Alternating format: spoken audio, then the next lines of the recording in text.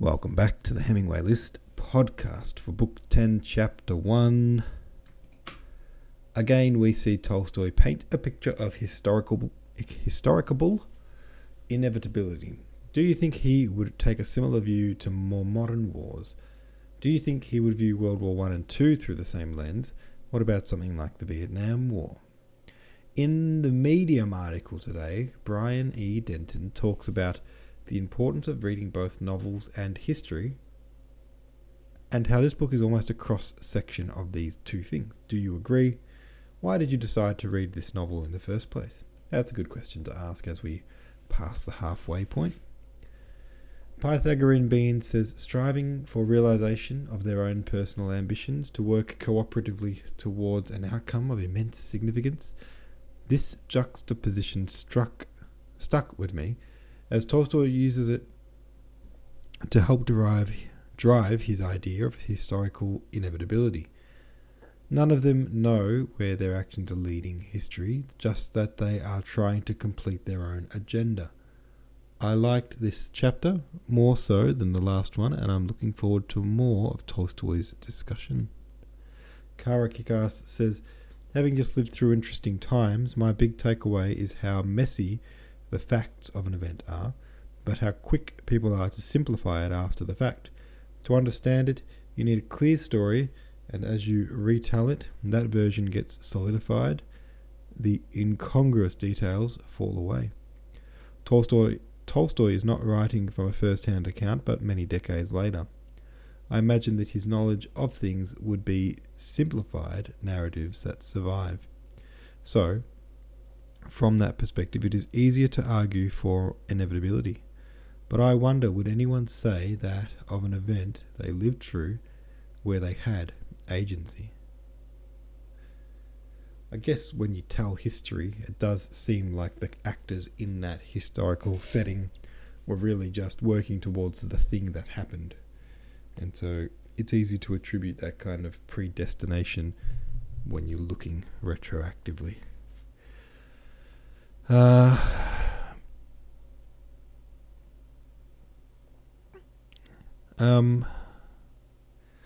but you're right about how life, or big events, I should say, not life, interesting times, when they're retold, they are simplified.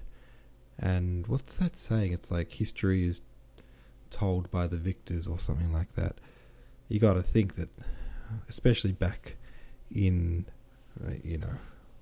older times, when just the vehicle to tell stories was limited, well, who was around with the resources to write down what happened? The people who won, in a lot of cases. The people who were victorious or successful, at least. Anywho, I'm ready to read you the next chapter. Chapter 2 goes like this.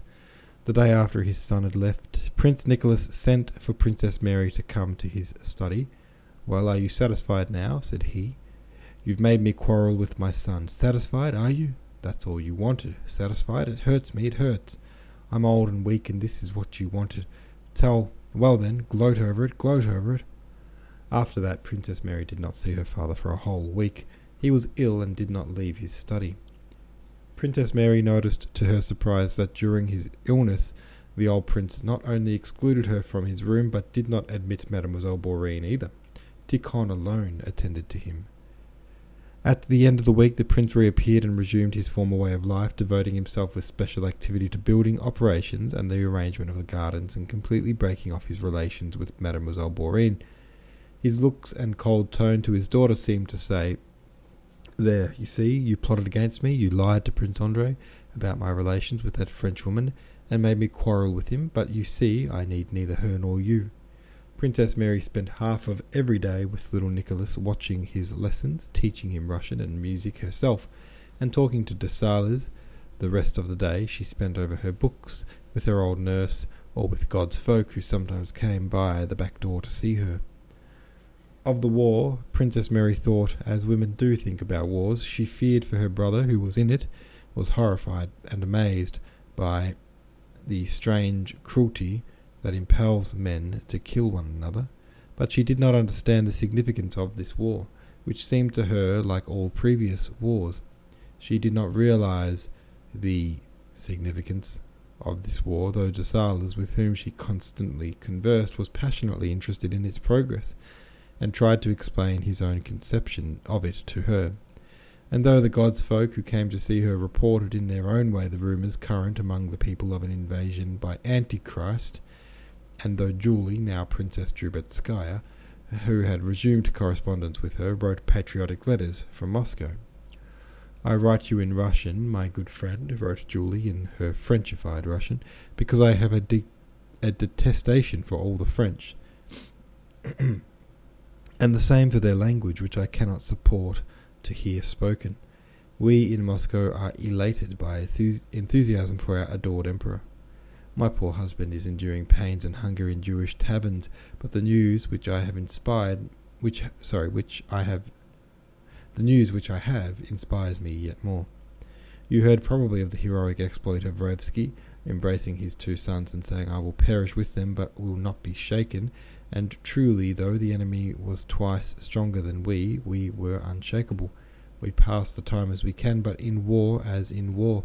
The princesses Aileen and Sophie sit whole days with me, and we, unhappy widows of live men, make beautiful conversations over our Sharpie. Only you, my friend, are missing," and so on. The chief reason Princess Mary did not realize the full significance of this war was that the old prince never spoke of it, did not recognize it, and laughed at de Sales when he mentioned it at dinner. The prince's tone was so calm and confident that Princess Mary unhesitatingly believed him. All that July the old prince was exceedingly active and even animated. He planned another garden and began a new building for the domestic serfs. The only thing that made Princess Mary anxious about him was that he slept very little, and instead of sleeping in his study as usual, changed his sleeping place every day. One day he would order his camp bed to be set up in the glass gallery. Another day he remained on the couch or on the lounge chair in the drawing room and dozed there without undressing, while instead of Mademoiselle Bourienne a serf boy read to him. Then again he would spend a night in the dining room. On August 1st, a second letter was received from Prince Andrei. In his first letter, which came soon after he had left home, Prince Andrei had dutifully asked his father's forgiveness for what he had allowed himself to say, and begged to be restored to his favour. To this letter the old prince had replied affectionately, and from that time had kept the Frenchwoman at a distance. Prince Andrei's second letter, written near Vitebsk, after the French had occupied that town, gave a brief account of the whole campaign, enclosed for them a plan he had drawn and forecast as to the further progress of the war. In this letter Prince Andrei pointed out to his father the dangers of staying at Bald Hills, so near the theatre of war and on the army's direct line of march, and advised him to move to Moscow. At dinner that day, on de Sales mentioning that the French were said to have already entered Vitebsk, the old prince remembered his son's letter.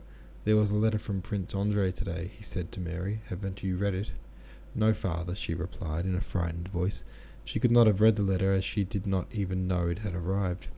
"He writes about this war," said the prince, with the ironic smile that had become habitual to him in speaking of the present war. "That must be very interesting," said de Sales. "Prince Andrei is in a position to know." "Oh, very interesting," said Mademoiselle Bourienne.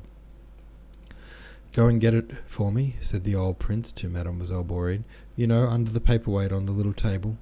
Mademoiselle Bourienne jumped up eagerly. "No, don't," he exclaimed with a frown. "You go, Michael Ivanovich." Michael Ivanovich rose and went to the study, but as soon as he had left the room, the old prince, looking uneasily around, threw down his napkin and went himself. "They can't do anything, always make some muddle," he muttered.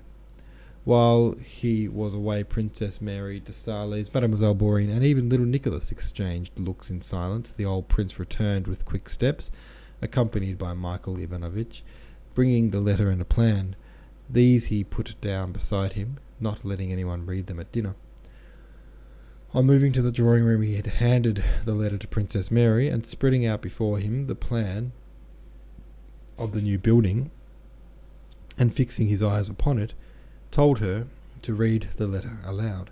When she had done so, Princess Mary looked inquiringly at her father. He was examining the plan, evidently engrossed in his own ideas. "What do you think of it, Prince?" Dessalles ventured to ask. I, said the prince, as if unpleasantly awakened, and not taking his eyes from the plan of the building. "Very possibly the theatre of war will move so near to us that—" The theatre of war," said the prince. "I have said, and still say, that the theatre of war is Poland, and the enemy will never get beyond the Niemen." Dessalles looked in amazement at the prince, who was talking of the Niemen when the enemy was already at the Dnieper. But Princess Mary, forgetting the geographical position of the Niemen, thought that what her father was saying was correct. "When the snow melts, they'll sink in the Polish swamps. Only they could fail to see it," the prince continued, evidently thinking of the campaign of 1807, which seemed to him so recent. "Bennigsen should have advanced into Prussia sooner, then things would have taken a different turn." "But, Prince," Dessalles began timidly, "the letter mentions Vitebsk." "The letter? Yes," replied the prince peevishly. Yes. His face suddenly took on a morose expression. He paused. "Yes, he writes that the French were beaten at what river is it?" Dessalles dropped his eyes. "The prince says nothing about that," he remarked gently. "Doesn't he?" "But I didn't invent it myself." No one spoke for a long time. Yes, well, Michael Ivanovich," he suddenly went on, raising his head and pointing to the plan of the building, "tell me how you mean to alter it." Michael Ivanovich went up to the plan, and the prince, after speaking to him about the building, looked angrily at Princess Mary and Dessalles and went to his own room. Princess Mary saw Dessalles' embarrassed and astonished look fixed on her father, noticed his silence, and was struck by the fact that her father had forgotten his son's letter on the drawing-room table.